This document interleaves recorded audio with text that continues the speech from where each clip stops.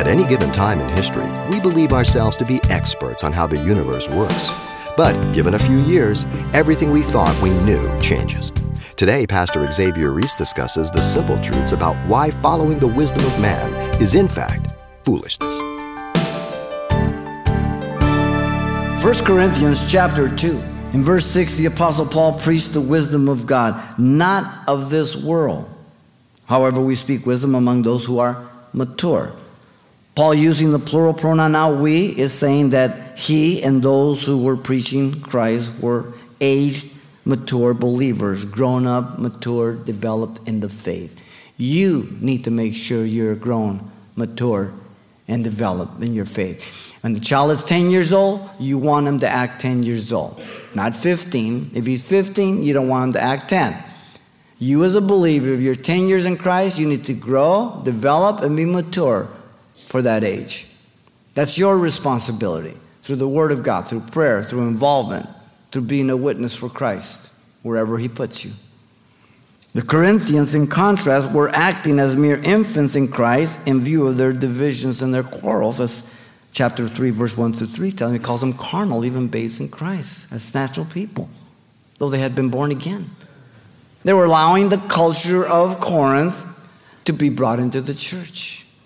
Paul did not speak the wisdom of this sinful world and rulers which are temporal. Mark it well. Yet not the wisdom of this age, nor the rulers of this age, who are coming to nothing. The word age, aeons, means this fallen world's wisdom, which is ever-changing, updated, corrected, and today's wisdom is tomorrow's stupidity. They invent some new medicine. 5 years down the road, your head falls off, and now you got a lawsuit. You ever hear some of these commercials? Oh, and they have these little birds flying around. They tell you, oh, it's this and that. You'll be able, no problem, this and that. He said, by the way, if you have thoughts of suicide, this and that, and if, your ears start falling off, you get up, your foot's on the bed, call. Where can I get this stuff? The wisdom of man is killing us. I don't want to get sidetracked, but with $2,000, you can convert your car to natural gas, pump it for 25 cents a gallon. It would be cleaner air. All RTD buses run on it. And your car will last you 3 times the length. And we have 1,000 years of natural gas in our country. That's all I'll say. Chapter 3, verse 18, he says, let no one deceive himself. If anyone among you seems to be wise in this age, let him become a fool, that he may become what? Wise. I never became so smart as when I repented and came to Christ.